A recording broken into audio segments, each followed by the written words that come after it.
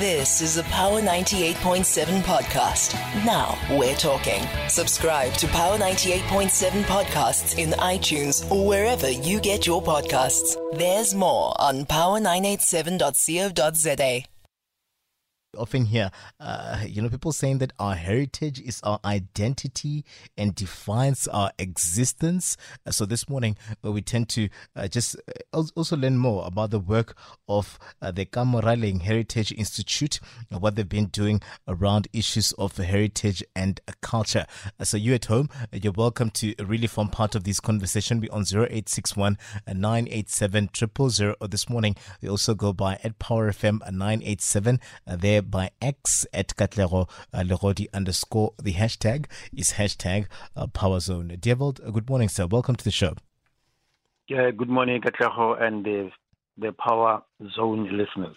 Yeah, thank you very much for giving us your time. I mean, your work very, very important. We saw you last year just coming through with some of those programs centered around the work that you do as the Heritage Institute. But we see you just taking it up a notch. We hear of these awards and just not focused on the old ones in terms of the legacy that they leave now, but you're also looking at ensuring that the young ones too are recognized. Maybe let's start by just giving us a sense of the Kamoraleng Heritage Institute. Who are you guys? Why was it formed? And then we'll get to understand why then you decided to champion these awards. All right. Kamoraleng started as a concept which eventually became a company. We did a lot of research around the area, which is focused in Midrand area.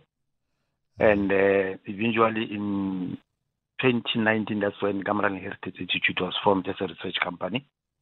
And because we were profiling individuals from political struggle icons, from people that are doing activism, cultural activism, looking at the landmarks around the area, geographical landmarks, and also looking at the issue of people that are playing part in the equestrian sport, like Bontate, Mafogati, and also looking at the aspect of the history itself and the heritage part of it in Midrand. And the more focus was on that, and Kamoraleng was actually formed on those bases and those principles to say that's how we have to safeguard our heritage and our history and our indigenous knowledge through by telling our stories through documentaries. And that's how the whole company started. And this is where we are now. And now we have to celebrate the legends, the great legends of the work that you have just played. One of the music of one of the icons that is going to be one of the people that will be recognized on the day. I just love the fact that, you're trying by all means to preserve or conserve this particular history of ours that is also important. I started by just quoting there to say really our heritage is our identity and defines our existence as the people, and we see you as an institute just being in the center of ensuring that that becomes a reality. How has it been? Do we see you being well received? Do we see the young ones buying into what you're selling here as we try by all means to preserve our heritage? Yeah, we have been trying to get them involved through programs that we have been organizing throughout. We've brought them along with the tours that we had. We bring them to showcase their brands so that they can actually be part of this program and to have an understanding about the culture and how do you preserve it. I think we've seen a lot of them that actually come on age, and those who are doing a lot of work behind the scene. And as that, we have started the road and profiling and documenting their stuff. I think on the day of the launch and on the main event, that's when you're going to see a lot of their work that they've been doing on the ground, that actually been part of preserving and actually embracing the culture. Yeah, how important does that become? That we treat this particular aspect of our heritage and everything else that has to do with our culture and heritage as somewhat of a jewel, a gold that we wouldn't want to lose. Looking at the fact that the world is too much with us, everything is just starting to be modernized and the likes, and you see just a young cohort that is becoming less and less interested in just going into our history. Will this really be a disservice if we don't find everyone warming up to the work that you're doing? And how important does it become that we embrace our heritage here and our culture? I think we cannot force, especially the young ones, as you just alluded to, that there is a lot of Western dominance, and they are actually taking other styles from European styles and all that Western styles. But gradually, because by engaging them in these different platforms, talking to them to understand who they are, and once they know who they are, and they will actually understand themselves better. And I think those programs that we've been actually doing with them, young people on the ground, I think it will actually assist, because you cannot just say you must actually become part of this thing and understand your culture. We must gradually try to bring them to the picture for them to understand this.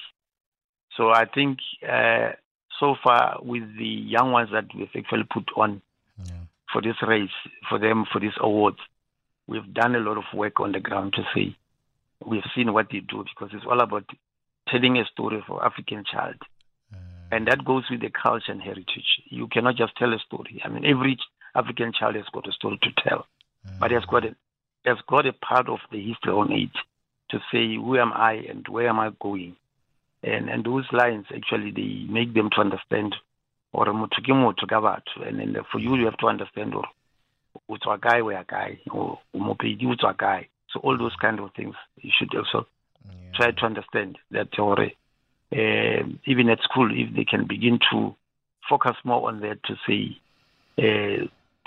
young ones must know where they come from and where they're heading. Because if you look now, we can make a lot of money out of leverage, out of this heritage through promotion of tourism.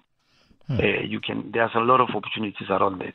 So that could also assist in government, because government is actually currently badly with the rate of unemployment, especially for young people. But now, through innovations and by embracing even the culture aspect, I think we see that there is a future in the young people. Yeah, just a reminder to our listeners there at home that this morning we're in conversation with the CEO and founder of the Kamoraleng Heritage Institute, Mr. Dewald Munyai, who's joining us this morning to just tell us about the work that they've been doing. We went into issues of heritage and how important it becomes to really look into and preserve our heritage and our culture, and just touching on the awards as well that are upcoming here, focused on looking at the legacy and young people that would then become the future shape shifters. So you at home, you're welcome to really rally behind what we're saying this morning. We're on 0861 987 000. We're also there by X. We go by at Power FM 987. Let's go into the awards here, Dewald, and really what one can expect here. I see you've divided them into two. There's the old one in terms of the legacy awards and the youth future shapers. Was that intentional? Tell us about the wisdom behind that. Yeah, there was a wisdom around it.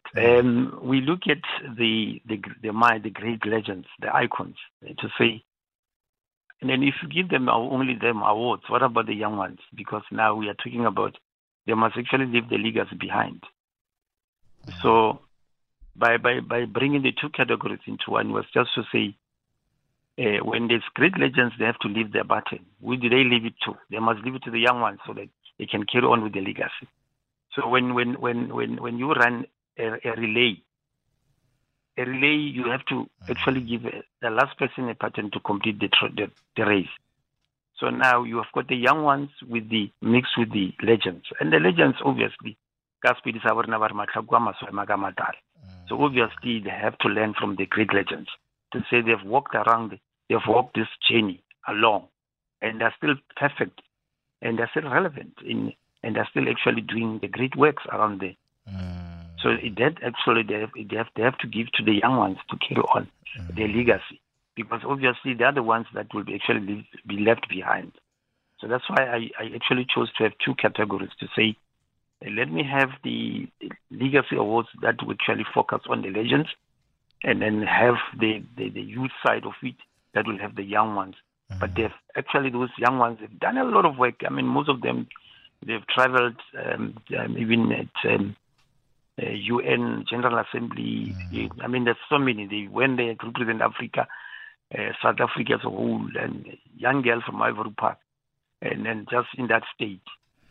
And then so many of them, I mean, they've done wonderful. And the other one has been in Africa. So we look at that aspect to say, let's just actually give them a platform to say, for what they are doing, they must actually inspire others to do great work. I love this idea of just putting the young ones and the old ones just on the same table here, looking about issues of, I'm just talking about issues of transfer of those skills and the wisdom, because sometimes it's not about really when the work and everything else in between, but whatever aura, whatever wisdom, whatever words that you can even get from these legends, some of them will take you a long way. Let's break it down then, devolved into categories, because especially where the legacy awards are concerned, I see that we have nominees here.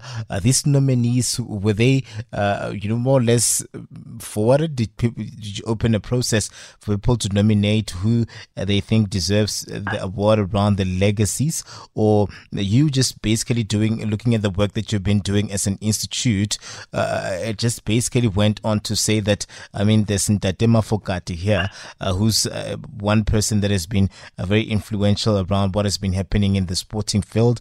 We have, Merita, in terms of businesses and what has been happening over time. How do we actually find these names making the cut? Yeah, we look at the weight of these people that are doing the work that they are doing on the ground. These people are just extraordinary.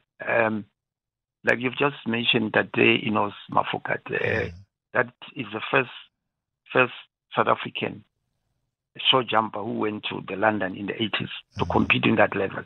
At that time, South Africa was sanctioned, if you still remember. Yeah. So he represented only not South Africa, but the whole Africa, because he was the first black South African to go and compete in that level, to break the barriers. Coming back home, you look at Mazwane Rita Pumlapi. She started a Shisanyama, which was not famous then. And then now she's a pioneer for that. She's now a pioneer, or a township economic pioneer, because now she's driving the township economy.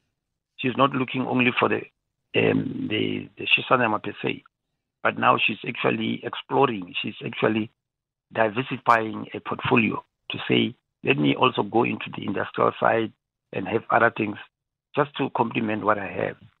So for me, if a person with that resilience is actually trying all means to actually making a life easier, especially because she actually loves kids. She loves mentoring young people and all that at schools and everywhere. So for me, I said, such a remarkable person, a phenomenal woman who does a lot of work, not even looking back with all this crisis that we have from COVID-19 to date, but she's still relevant. She's still running the business. And most businesses have shut down. I mean, because of they couldn't make it anymore, because there was no business anymore. But with the resilience, she still kept the fire burning. For that, I said, no, these people, they should be honored. Somehow they need to be honored. I call them, they are our living heritage, because we don't have to honor people when they are no more, which doesn't make sense. We need to actually give these people while they're still alive and give them the honor and honor them, give what they deserve. Yeah, no, Yes. I love the diversity of it all. You know, you went into sports, you went into transformation and black excellence in aviation, for instance, in terms of BJ Mkonza. You went for, issues around business and the community leadership and building there. This is something that is really, really impressive. The philanthropy part as well, that was balanced in terms of what one would then expect around issues of child welfare. You went all the way, even just touching on music. We opened this particular conversation with Don Laka, and we're seeing him as well featuring on that particular list. Was it intentional for you to really diversify and make sure that you touch all of these aspects that will speak to our heritage? Yeah, I will call it very personal. It was intentional, yes. I grew up knowing Bradon. He mentored me sometimes. Yeah. I've learned a lot about some of his musical notes and all that. And I think I've got a lot of his music collection in my house. So I grew up listening to his music. And remember, when he introduced the choir jazz, he was actually introducing to the young ones. Yes. To say you can play a kwaito mixed with some kind of jazz sounds. It can still sound funky and all good. So that for me, I said, a person who has got so many years in music industry, he has traveled a lot in the country. But I don't remember one day that we were called to say Bradon is going to be honored. He's actually getting more recognition outside the country. So I felt that we must do something for him. He has done so much. He has done so much in his musical career. Yeah. So why can't we honor this man? And now he also wrote the book. And now he's also introduced a lot of, he's got online podcasts also, which is only for jazz music, quiet jazz. So this man is doing so much in his space. He's actually trying to inspire young people to say, it's possible. A black child is possible. There's nothing possible. You have to actually learn from the masters, from those generations that have actually went through difficulties, but now, because of after this dispensation, they are now doing well. But they should actually pass them to the young generation and those who are actually in love of music. And that is why I said, let me just look at this aspect of these people and focus on them to say, it's so much about these people. It's so much they fought through music. This country is liberated because of their music. Yeah. Even if their music was somehow sanctioned, but they've actually they continued playing the music for the South Africans. Yeah, I mean, all of these people that you've listed here, they all have a story. They all have a legacy, a legendary story to tell in terms of how they've played their part on where we are right now as South Africa, and even those future shapers. I mean, I was so impressed to see people like, Obu Lekao Sehwana, Drip guy, that, they are there, Run Midrand, they are there. So this is extremely commendable. And you're saying that it's a self-funded project. Just looking at people just coming through to a partner and the likes. As we close it off, Monadebel, tell us how people can really come through for you in terms of partnering with you, and when are these awards? The awards are set for the 25th of May, which is Africa Day. That will be at the Orchards Executive Accommodation in Glenwood and Midrand. And the launch will be on the 21st, that is on Human Rights Day, at Busy Corner. And how can people rally and help you here in terms of just becoming partners to ensure that this becomes a success? They can get me on my cell phone number, which is 082 573 6790. Hamon now, fast 573 6750. Yeah, it's 082. 082. Yes, sir. 573. Yeah. 6790. Or 6790. I want to 50. So it's 6790. No, man. Yes. Everything of the best, dear. Well, thank you very much for coming through.